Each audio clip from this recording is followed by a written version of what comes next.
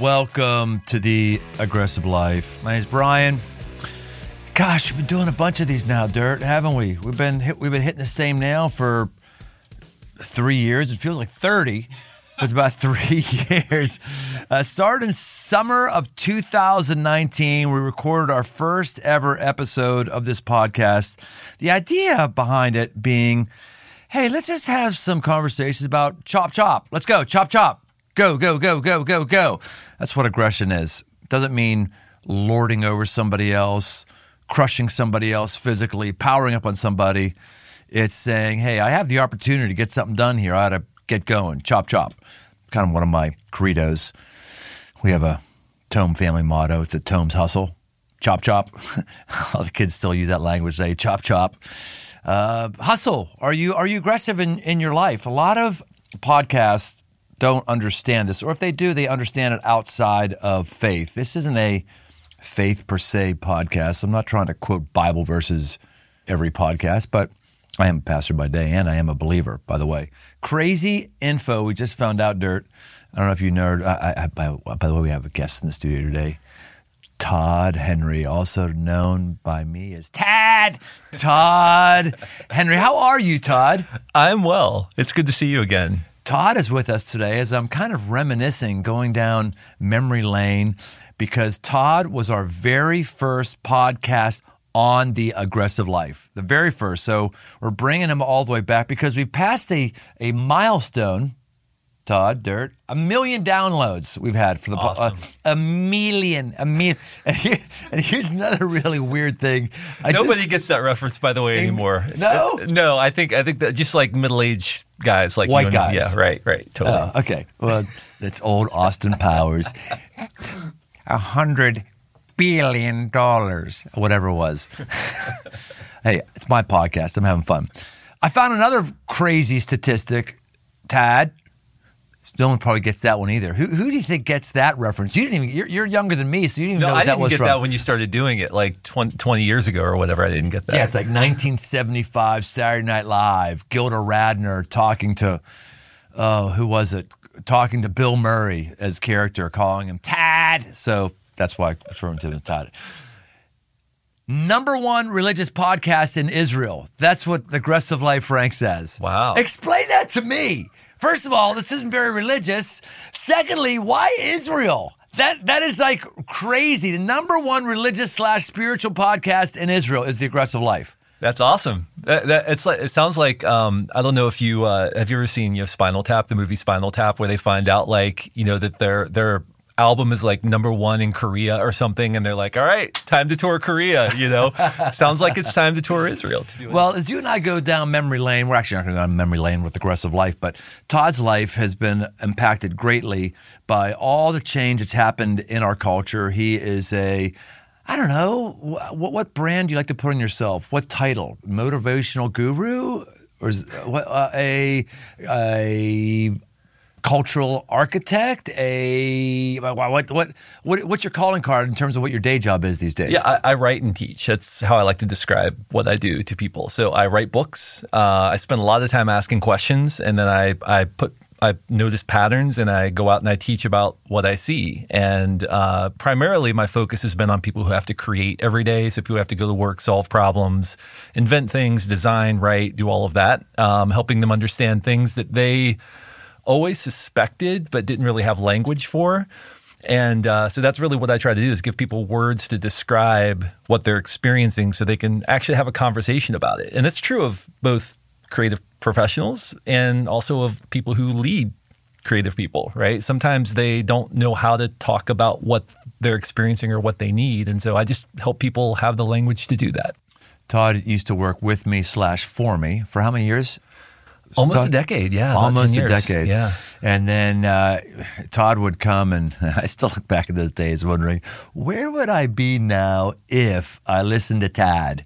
Like, first guy who mentioned the word podcast. Like, what? Podcast?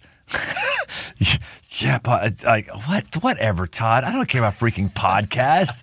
Whatever. All of these ideas that were so foreign to me that were much more native to you, however many years ago that was, I wonder, like, man, if I had listened or actually tried to get more in sync with where culture was going back way back when. Who knows? Gosh, you were on the leading edge of that, and then you accidentally, it's called accidental creative, basically accidentally started a runaway podcast yourself, to creative types that you just mentioned. Yeah. So that I actually started that in 2005, right? Which is, back then I thought I was on the back end of podcasting. I thought, man, this thing, I'm like kind of late to the game in 2005. I don't know if this thing's going to take off. It might be too late for me to get into this, which is laughable now looking back on it. But I think everything's about timing, right? That was a medium that spoke to me, that enabled me to do what I do well, which is great.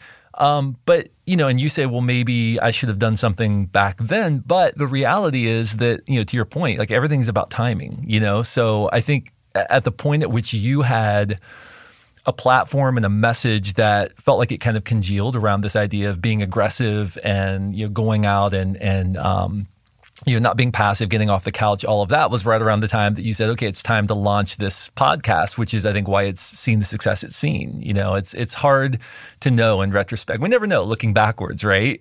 We never know what might have been, and it doesn't really matter. I think everything's a matter of timing. Yeah, that's a really good word. So Todd was the very first person on the Aggressive Life, because it was an amazingly aggressive move for you to leave a staff where you had benefits, you had a regular paycheck, and go just chart out on your own. So what's it been like here out in the wild blue new reality that we're in with being a speaker and all that kind of stuff? Yeah, it's been rough. Yeah, I mean, it's really hard when so much of your life and your work is centered around being in front of people and sharing insights and breathing the same air as other people, and being in the same room with them. And then to have that sort of pulled away by no fault of your own, it's been kind of rough. And really, it's been more about that. It's been more about you have the sense of like having your calling kind of for a season kind of taken away from you, or having to, and that's the way I used to look at it, but really I've sort of reframed it as like having to rethink my calling and kind of be replanted in a way in my calling. Realizing that speaking live in front of groups is not my calling. That's just one mechanism through which I can pursue that calling. And instead, having to sort of reinvent the mechanisms by which that happens has been a challenge, but it's been rough. But I think in the end, it's going to make my business more resilient. It's going to make me more resilient. Difficult times tend to do that, right? We're tested by difficult times, and it's how we respond that matters. So how would you articulate your calling right now? Again, I'm a writer and a teacher. It's primarily what I do. And, I spent years and years shunning virtual events, doing virtual teaching, because, first of all, I wanted to be with people in a room. That's what I thought I did best, and then I still do. Like, I love being in a room with people. And I realized, okay, that was pretty foolish of me, because there are people all over the world who I will never reach if I don't figure out how to do virtual events in a way that's effective, that actually accomplishes what I'm trying to accomplish. And so I've had to completely reinvent the way that I think about teaching. And, I built a studio in my office and, have sort of this capability of doing all these incredible things, multi-cameras and special effects and everything else.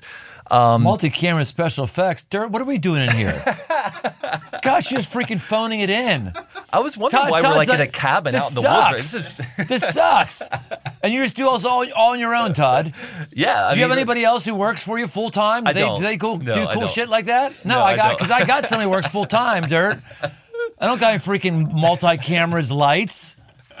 It is weird how there's certain things that have roared back in our culture, like haven't missed a beat, that were the way they were before. Attendance at athletic events would be an example. And then there's other things that are just not the way they were, and will they ever be the same way? One is churches. Most churches are a fraction of what they were before COVID, at least showing up in physical, physically present. Probably, I don't know what it is. Every church is different, but very few are back to what they would refer to as pre-COVID numbers in a building. Another one is self-help or live events. Why do you think that? Why are live events not coming back in your arena where they are in others? Well, I think there are a couple of things. I think part of it is risk mitigation, right? Like, it takes a lot of time and energy and financial risk to put on an event. And so last fall, we saw an uptick. People started saying, okay, it's over. They're all saying it's over. We're not wearing masks anymore. Everything's coming back. And so people started planning events. And then what happened? We had a variant. Omicron came along. Everything shut down again. And so people got burned because they had planned something and then they couldn't execute. And so I think some of it is, okay, we're just going to kind of sit tight for a little while. We're not going to get burned again. Let's wait and see if things are really over before we start planning, because there's a huge amount of risk involved. So when you're thinking about, the financial incentives involved with doing like a conference or something like that, I think that's part of it. But I think there's also a difference between like, let's call it like disciplines versus entertainment, right? When I knew we were in trouble was when they canceled the NCAA tournament, the men's tournament. Yes. That was the day that I was like, okay, this is going to be a problem. Before that, I was thinking, okay, we'll be shut down for a couple of weeks, we'll flatten the curve, whatever, and things are going to open up. When they canceled the tournament, I thought we're in trouble. And the reason was, if you want to know what's important to people, look what they're willing to lose money over. And this was, so much money was lost as a result of canceling the NCAA tournament, throughout the economy. And that was when I realized, okay, this is a really serious thing that we're experiencing. And so, similarly, I think that, the reason churches maybe are struggling, I don't even say struggling, like the reason patterns of habits have changed is because people have now been offered things they weren't offered before, and they've changed their patterns, their habits, right? Like restaurants are struggling now, not struggling financially, but struggling because they introduced this new opportunity for people to be able to order online, right? To go pick up. Well, now they're having to deal with all that volume plus all the eat-in volume that wasn't there before. It was a way for them to get through, but now it's sort of, it's a crushing weight that they have to continue to carry, and not even one necessarily they want to continue, but they kind of have to because now there's so much, financial incentive to do it. And so I think we've all learned new patterns, new habits over the last couple of years, and it'll take some time to see where those normalize, to see, what is actually different on the other side, because I think we're still sort of in that aftershock, that tremor after the earthquake, right? Like things are still shaking a little bit, and we're still kind of waiting to see how things normalize. Even that word, though, normalize is a strange word, because many of us think of normalize as the way it was, but probably means more like just the way it's going to be forever in what it is right now. What do you think? What do you think normalize means in today's culture? So when I say normalize, I don't mean go back to the way it was. What I mean is that there's at least some degree of normalcy from day to day, meaning that things aren't rapidly changing. The amplitude isn't so high, right? You don't have extreme peaks and extreme troughs, which is kind of what it feels like right now. It feels like there's just this massive, everything's up, everything's down, everything's up, everything's down. When inflation. Inflation exactly. is insane. Exactly. That's right. That's just my 3.5 cents on it, but it's ridiculous. Oh, that's 7 cents now, by the way, since you said that. Is. Yeah. Now it's like 10 cents. Yeah. Right. So, yeah. Right. No, but I think, what we've experienced over the past couple of years is something that we as humans are not wired to be able to deal with. Historically, the way that we are wired, the amount of information coming at us, the changes coming at us, the societal transformations that have happened, not to mention the fact that we are so inundated with information from day to day. We're not wired for that degree of amplitude. You think about throughout most of history, people lived within 5 miles of where they were born their entire life, right? That's all they knew. Those are the only people they knew. That's who they married. That's where they had kids. That's the trade that they took up, whatever. And now we are aware of everything happening everywhere in the world at all times. And not only that, but we're also, by the way, we feel for some reason expected to have an opinion about everything happening in the world everywhere at all times. And by the way, for anybody listening, I just want to very quickly relieve you of the burden of feeling like you have to have an opinion about everything all the time. You don't.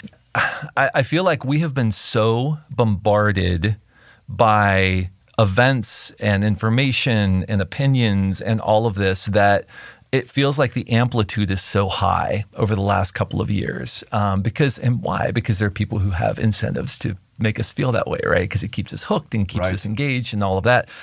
We have to have disciplines in our life to keep us centered, to keep us focused on what matters, to limit the amount of noise that we allow in, to synthesize, to actually synthesize. And this is the thing people don't do. We absorb information, we absorb data, we absorb opinions, we absorb all of these things, and we just spit them back out. But we don't really take time to step back and to synthesize, to connect dots, to really get to the heart of what we really think or believe about something. And the net result is just increased anxiety. I mean, I know that you recently had an episode about this, right? Like just the increased anxiety that people are feeling culturally. So much of that anxiety is stress about the unknown. It's the stress of the uncertainty, the weight of what's undone, the weight of what's unknown. Because, in the words of Stephen Covey, our circle of concern is so vast and it's only expanding, and our circle of influence has remained about the same, right? But our circle of concern is so vast, and we spend far more time focused on what we're concerned about than on the things we can actually influence. And the beginning of focusing on what we can influence is, building some practices in our life, to ensure that there's some stability in the midst of the uncertainty. You mentioned that stat of most people died 5-10 miles from where they were born. That's kind of all of human history. We're just innovating off of that in just recent generations, really unusual. I was just thinking about that because my wife and I have been, our latest show to watch is Vikings. The Vikings, the idea is they're Ragnar Lothbrok, he's the main character, and they're going to head west. They're going to go to England instead of to go in the easier places where all the where the other people have gone on their boats. They're going to head over the vast open sea, and they're going to figure out they're going to get there, and they're going to raid and pillage and all that kind of stuff. So they do that, and so the show takes place on different land masses and stuff like that. And you keep forgetting, like when someone gets killed or something happens, there's no way for anybody else back there to ever learn about it. Yeah, because it's irrelevant. It's not in your 5-mile radius. And so they've got to invent ways to get the news back just so the story can go, But I just thought about that, like, yeah, for most of history, I wouldn't know about anything happening anywhere. In fact, I just sent one of the most angry emails I've ever sent for a while, and it did no good. It was just yesterday. I get an email, a news email from the New York Times. I subscribe to that, and their big headline on the email was, a COVID thing popping up in Sweden or whatever like that. And I knew no one's going to get this. If they did, they don't even care, from this guy from Cincinnati. I just said, it must make you feel so good and excited to get back to your core competency of making me afraid of something that doesn't affect me in another country. Yeah.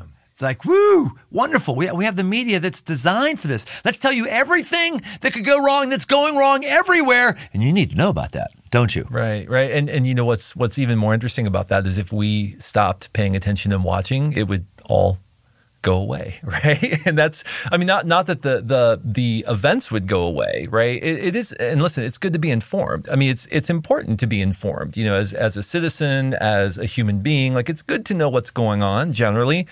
But there's a difference between being informed and being obsessed. And we have to be really careful not to become obsessed with the fads, with the events, and instead to pay attention to the trends. Where are things trending? And this is true in business. It's true in life. It's something I talk to leaders about, right? We become so obsessed with fads that we can't see the trends that are happening. And trends are just sometimes combinations of fads that are moving in a certain direction. But if you chase a fad, you're going to end up, irrelevant because, it's, there's going to be a new fad tomorrow.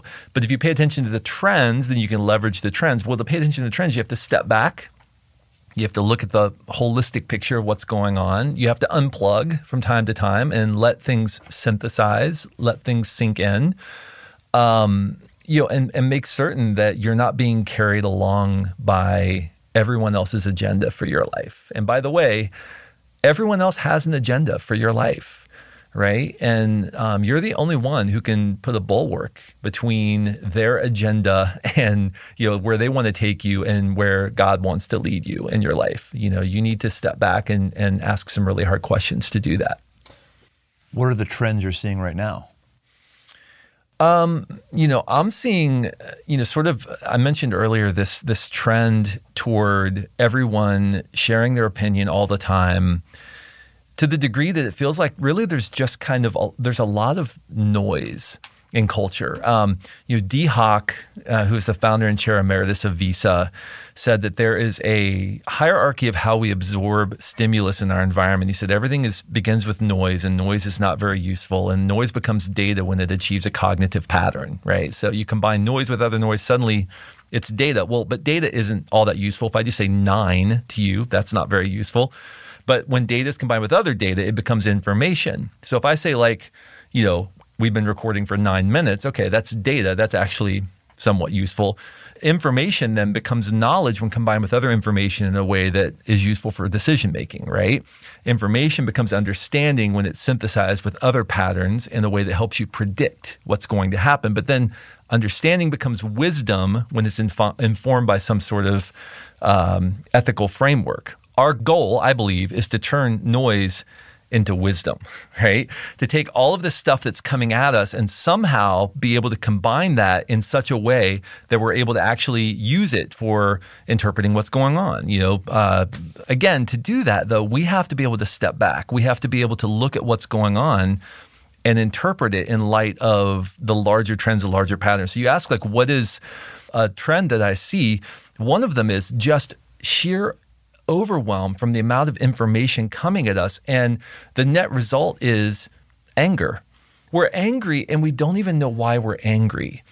We're just angry. And I think it's because somewhere deep down we suspect that we're being used.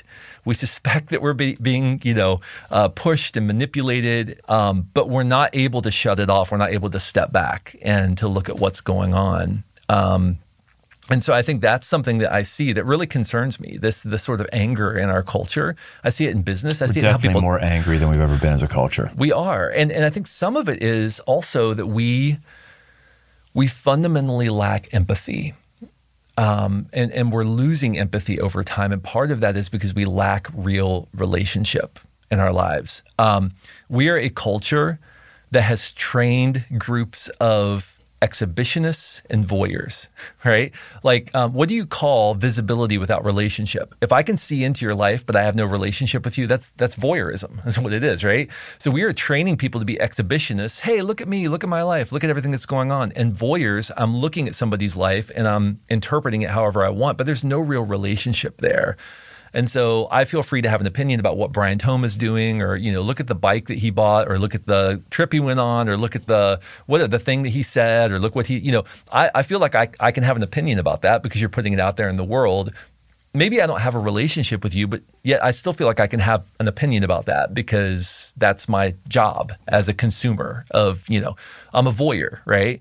And this is a real problem. It's a problem in business. It's a problem when we lack fundamental empathy toward the people we're trying to serve.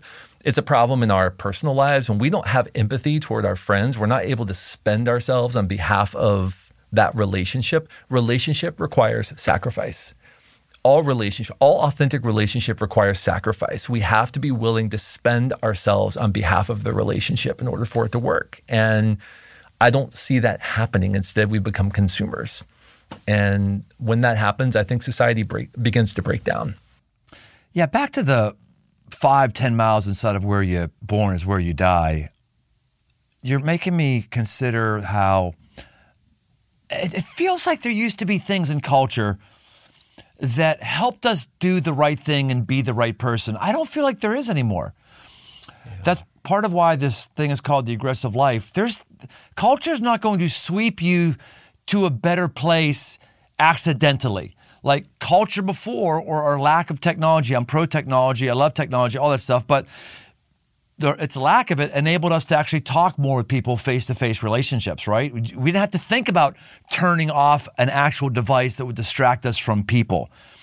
I was just listening to a podcast the other day about, remember the old-fashioned presidential physical fitness awards? Yeah, that's right. They have that. Oh, yeah, absolutely. The culture had these things, and I didn't realize it was started by Truman. It was like, hey, we got to get people in shape here so they can go back and kill people when World War III comes along. Yeah. I didn't realize that's how the whole thing came back. But when we grew up, there was this physical fitness thing, or there was recess. Now it's like, no, let's take out recess, physical fitness. No, we're not going to have that in schools. Gym class are a joke. So we've got to be able to see things, see the patterns, and go, I'm going to aggressively come against that and start something else. Your thoughts? Yeah, I agree with that. I think so. What you're describing is that we had sort of cultural infrastructure that supported us, that kind of carried us along, right? And some of that was necessary. Like, back in the day, you had to be disciplined. You had to have disciplines and a work routine or else you didn't eat. We were largely an agrarian society up until, not even 100 years ago, right? Largely farmland, people who literally had to do the chores, or you don't eat, your family doesn't eat, maybe your town doesn't eat. So, or we practiced a trade, the idea of like going to college and working with your mind and inventing things all day. I mean, that didn't really exist. I mean, there were like a fraction of people who did that. And so I think what you're describing is this sort of fundamental breakdown of some of those core disciplines or some of the core infrastructure that which is kind of part of the fabric of culture. And I'm speaking very specifically to America right now, like American culture. Which is the only culture that really matters. Let's be clear about that. Yeah. But, I think America. But I think what's interesting is, everybody, people say, oh, everything's devolving, everything's falling apart. I think we're in a transition period. And I don't necessarily agree that everything's falling apart. I think we're learning a fundamentally new way of being human. I think that it's just that things are happening so quickly, it can feel like things are falling apart. One of I can't remember the reference, but I just read this quote the other day. Somebody said, the devil's biggest flaw, and that's kind of a loaded statement, but the devil's biggest one. Oh, the devil's biggest flaw is that he believes he's a force for good. Right? Was the quote, meaning, I think that sometimes fear comes disguised as wisdom. Right. Well, should you really do that? I don't know. I mean, maybe you should wait until, or is that really true? Or, that's kind of painful. Maybe you should put it off, or, like it feels like something that is to our benefit when we lack those disciplines, when we lack the drive that we need, when we lack the infrastructure, when we don't make aggressive decisions, when we don't cut things off, right? When we don't make aggressive choices. I mean, I over the last year, I wrote a book that's twice as long as I've ever written in about a third of the time I've ever written a book. And I agreed to that contract knowing it was going to be a really difficult thing to do. It was incredibly painful, man. I'm not going to lie. Like, it was really painful to do that. And at the same time, I'm really glad on the back end that I made that decision. And that's how it's been with so many aggressive decisions in my life. At the time, it's really painful. It's not easy. And then I'm always grateful on the other side that I made it. Whether or not it succeeded doesn't matter. I'm always grateful that I made that decision. And I think that we're in a place now where we don't have those societal structures to move us along. Yeah, we have to make our own aggressive decisions about how we're going to structure our life, our own aggressive decisions about how we're going to stay in shape, about what we're going to eat, about what we're going to listen to, what we're going to pay attention to, about whether we're going to allow anybody's perspective to force us into a box. Yeah, and by the way, the thing is, it's like, people, we say like, which team are you on is kind of the way our society is structured right now. Yeah. Are you on my team or the other team? All of that, by the way, is also just completely fabricated, And so we have to be really careful not to let people force us into a place where we are not listening to God, but instead are listening to the voices around us. I really don't want to sound here like aging white guy, though I am on both fronts, and hearken back to a better time because, there have been awful times in American history, awful. I'm not just trying to get back to the good old days. The good old days just weren't that good, right? But if I think back to when I was younger, there were just things I didn't have to be motivated to do. I mean, your last book is called The Motivation, right? So it kind of dovetails right into this. People didn't have to be motivated to take time off because everybody was off all Sunday. I would come back from church. My mom played the organ. The only place that was open to eat anything on Sunday was the local bar. And that's the only time we went in because mom didn't want to do anything in the kitchen that day when she shouldn't have. That was society. Now there's no day off. Think about that. We could still do that today. Culture could say, hey, no one's going to work at all on Sunday, and we would all just increase our spending Monday through Saturday. It wouldn't affect us economically at all, But that was a cultural thing. Decision was made for you to not talk politics. Right. That was a thing. Like every news station as well, they were mandated by law. You had to give equal time to both to both sides of an issue. Now you got to be motivated to learn both things. You've got to be motivated to not just be a jerk to somebody who thinks differently than you do. It was different. We already mentioned one, physical fitness. You walk places. There was certain awards that you would get in school. There were just so many things that you could accidentally. Here's another one. Divorce. There's a lot of us who weren't as jacked up as we could be because of divorce. Every statistics I've seen is like divorce is just not good. I hear parents trying to talk themselves into saying, well, I'm just hope that my child sees that I'm trying to take care of myself. Your child's seeing that, all right? And they're also probably seeing that when push comes to shove, you choose yourself over the family. And kids pick that up. So there's a cultural thing. I'm not saying that every divorce is awful either, by the way. And I don't even like how much I'm explaining things away. This is called the aggressive life, not the caveat life. My gosh. Sorry about that. I'm going to stop caveating. But when there was such cultural pressure to remain inside of a marriage, it kept you doing the right thing and staying faithful. That's not the way it is anymore. So cultural thing after cultural thing that would keep you in the rails are not there anymore. So when you start talking about the motivation, that's what I'm saying. Everything you got to be motivated for, because nothing in culture is going to help you. Yeah, I believe that's true. I think that's one of the challenges, right? And again, I want to be clear, for better or worse. I'm not entirely convinced that some of these things we're seeing are necessarily bad, because I think what's happening is people are being forced to ask questions for the first time. Why do I do this? Is that really something I want to do, or is that something that's kind of just been pushed on me by culture? So it can actually lead to a more authentic faith or work or whatever it is, right? If some of us just do what we have always done because that's what our parents always did, or because, we have these sort of habits or these ingrained things in our life. And some of that can be good for sure. And some of it, it's probably good that we occasionally question, okay, now why am I, because the goal isn't to do the thing. The goal is for the thing to have meaning to you. And so that could look very different, from generation to generation. The specific way that we do it, the goal is the outcome. Culture has always changed, it's always changed. The speed of change. The speed of change is accelerating. Way more than it's ever been. No question, the speed of change is accelerating, which is why I think people feel out of control, which is why we're grasping for certainty, which is why we're looking for trusted voices, which is why we're then amplifying those voices and why we're becoming so polarized, right? Going back to the Vikings, I'm watching that and I'm like, what year is this? Is this 1100, 800, 1500?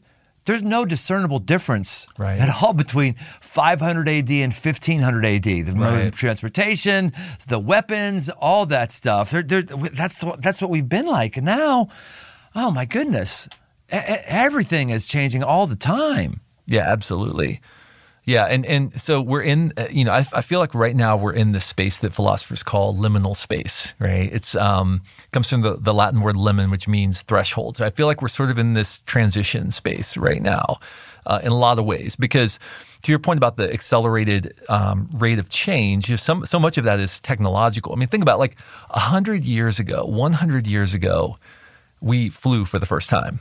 Literally, it was a little over 100 years ago that we actually flew for the first time. And now you can get to the other side of the world in a matter of hours. It's crazy, right? It was 50 years from the time we learned how to fly to the point that somebody landed on the moon, somebody walked on the moon.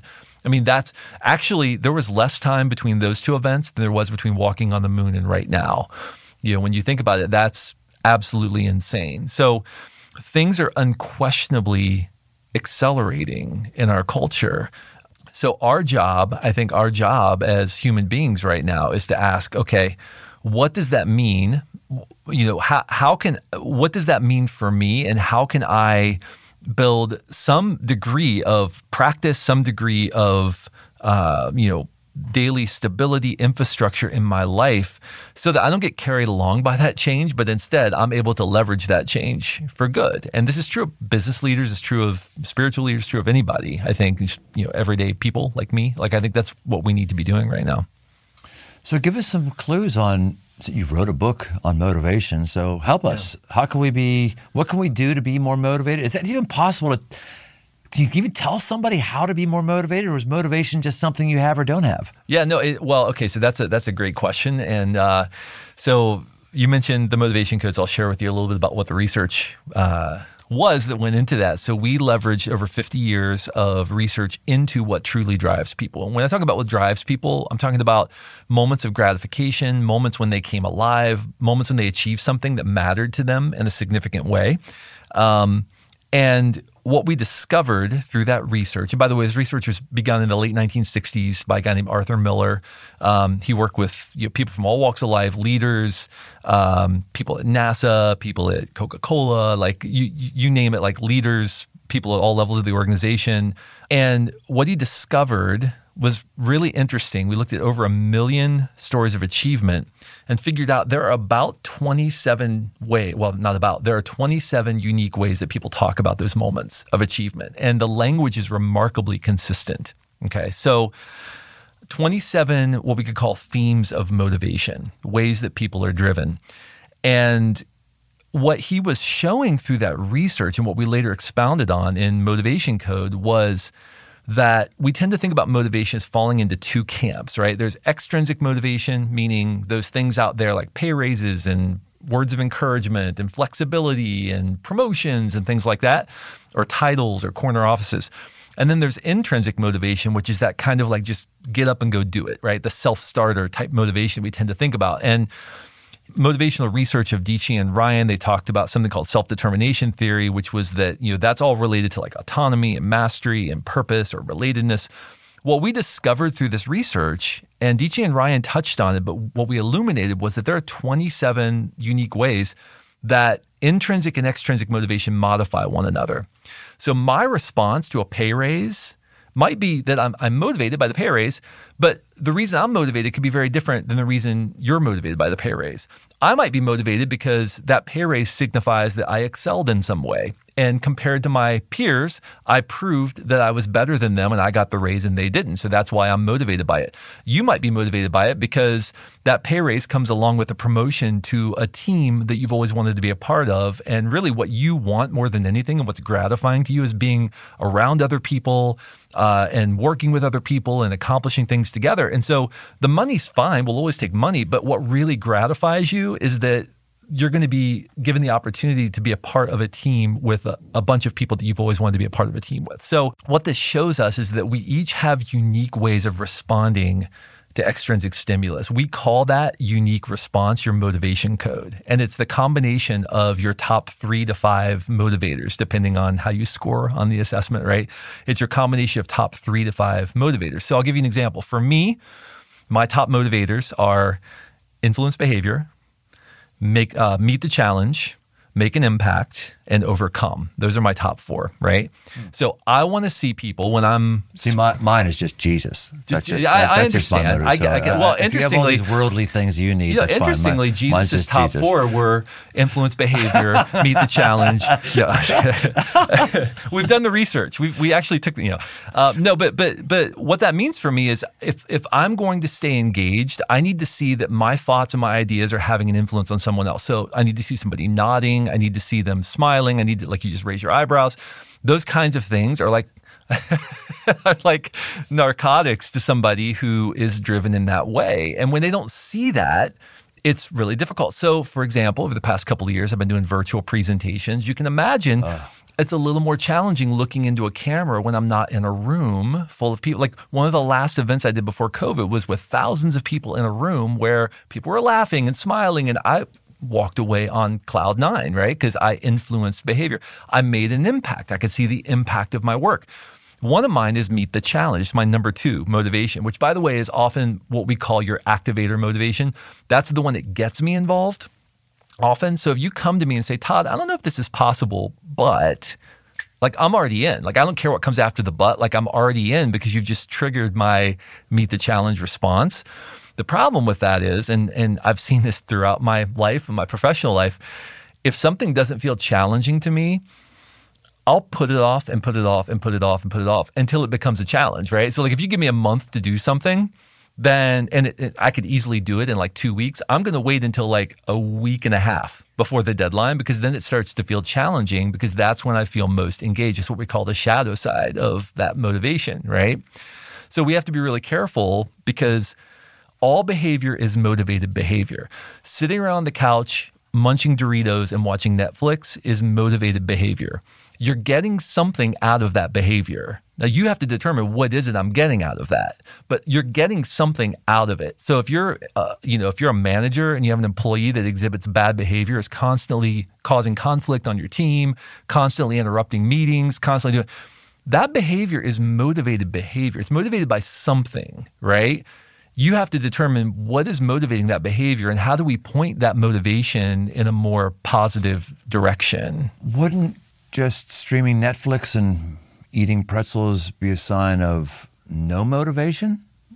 No. I do that a lot, actually. I do that a lot, and I feel like I'm doing this right now because I'm not motivated to do anything. But you're saying, no, I would be doing that tonight, watching 2 episodes of Vikings, because something's motivating me to do that. Will I chomp on Snyder's pretzels?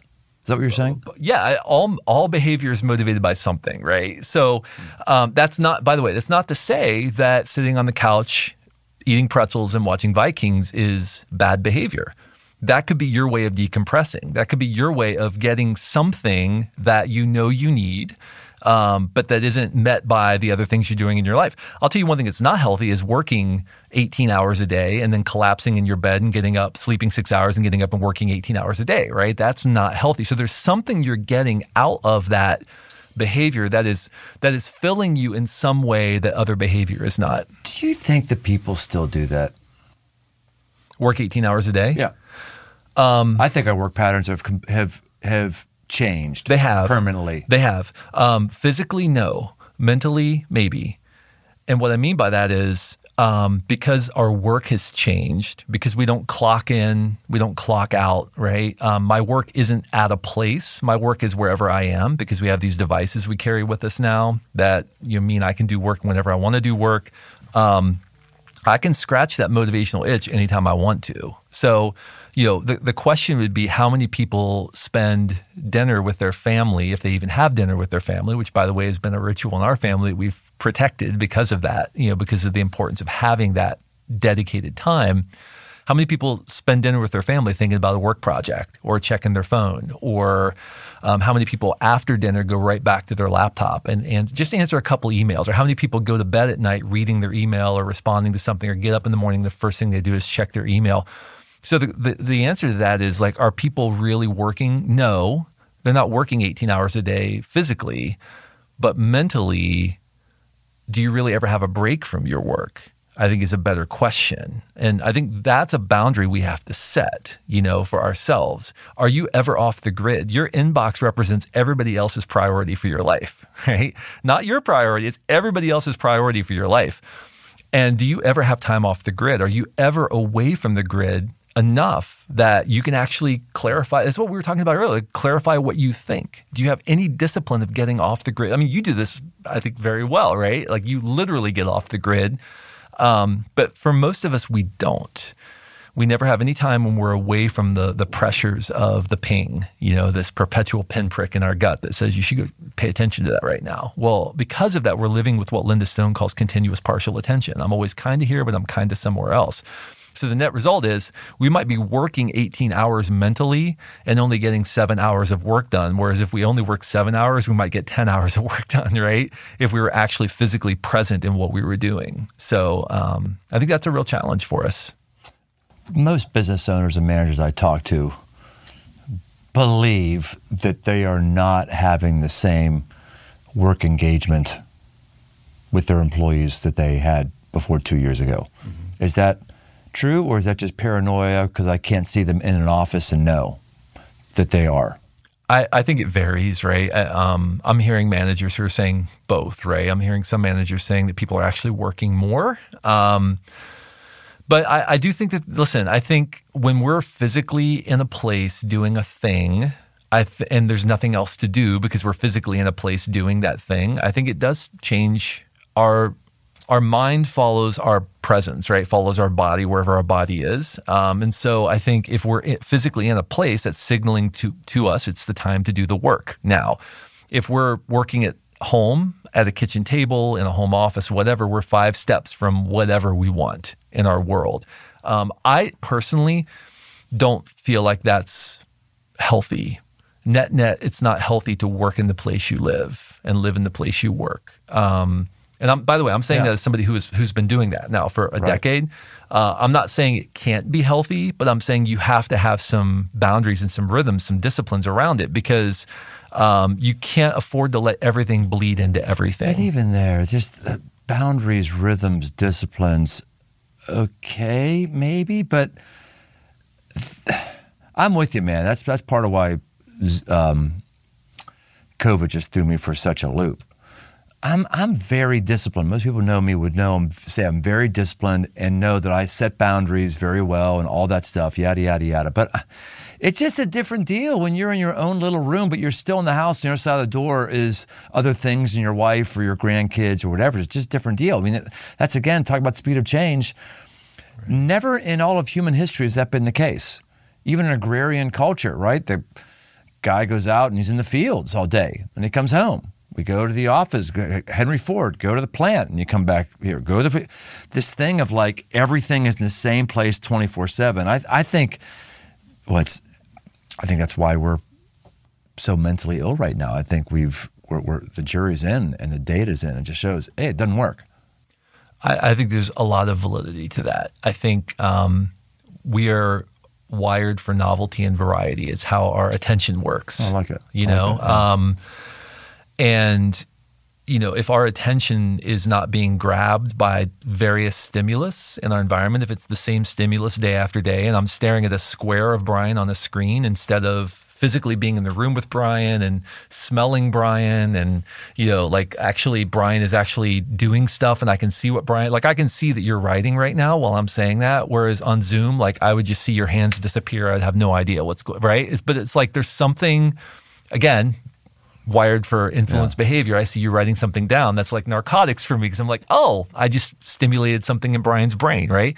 So we're wired for that kind of in-person throughout all of human history. That's how we have existed in relationship. And so without those varied forms of stimulus, being locked in a room, I mean, when we were in lockdown, that was really hard. Physically had to get myself out of the house, go for walks, notice things in the environment, nothing in my ears, just pay attention to the environment because you need that kind of stimulus, right, in order to be human. Well, I love your line, novelty and variety. That's why the beginning of COVID was invigorating for me. It was novelty. It was variety. It was like, oh, I'm staying home. It was wonderful. Oh, I'm going to have a meeting while I have my earbuds in my ears and walk around the neighborhood. That was novelty and variety. It was amazing. Yeah. And then I got really old. Yeah, of course. So that novelty and variety. You're saying everybody is that way because I thought that might just be me. No, it's everyone. We're all that way. And also, by the way, that is the very instinct that when you were talking earlier about all the stimulus and all the noise and all the people who are sort of sending us messages, that's what they play on, right? Is that natural baked in. The way that our attention naturally functions is we're constantly looking for something that might eat us or destroy us. That's the way our mind is wired, right? Is to solve problems and to prevent us from getting into danger. Well, if everything is screaming danger, Will Robinson all the time, that's not healthy. By the way, another reference nobody's going to get.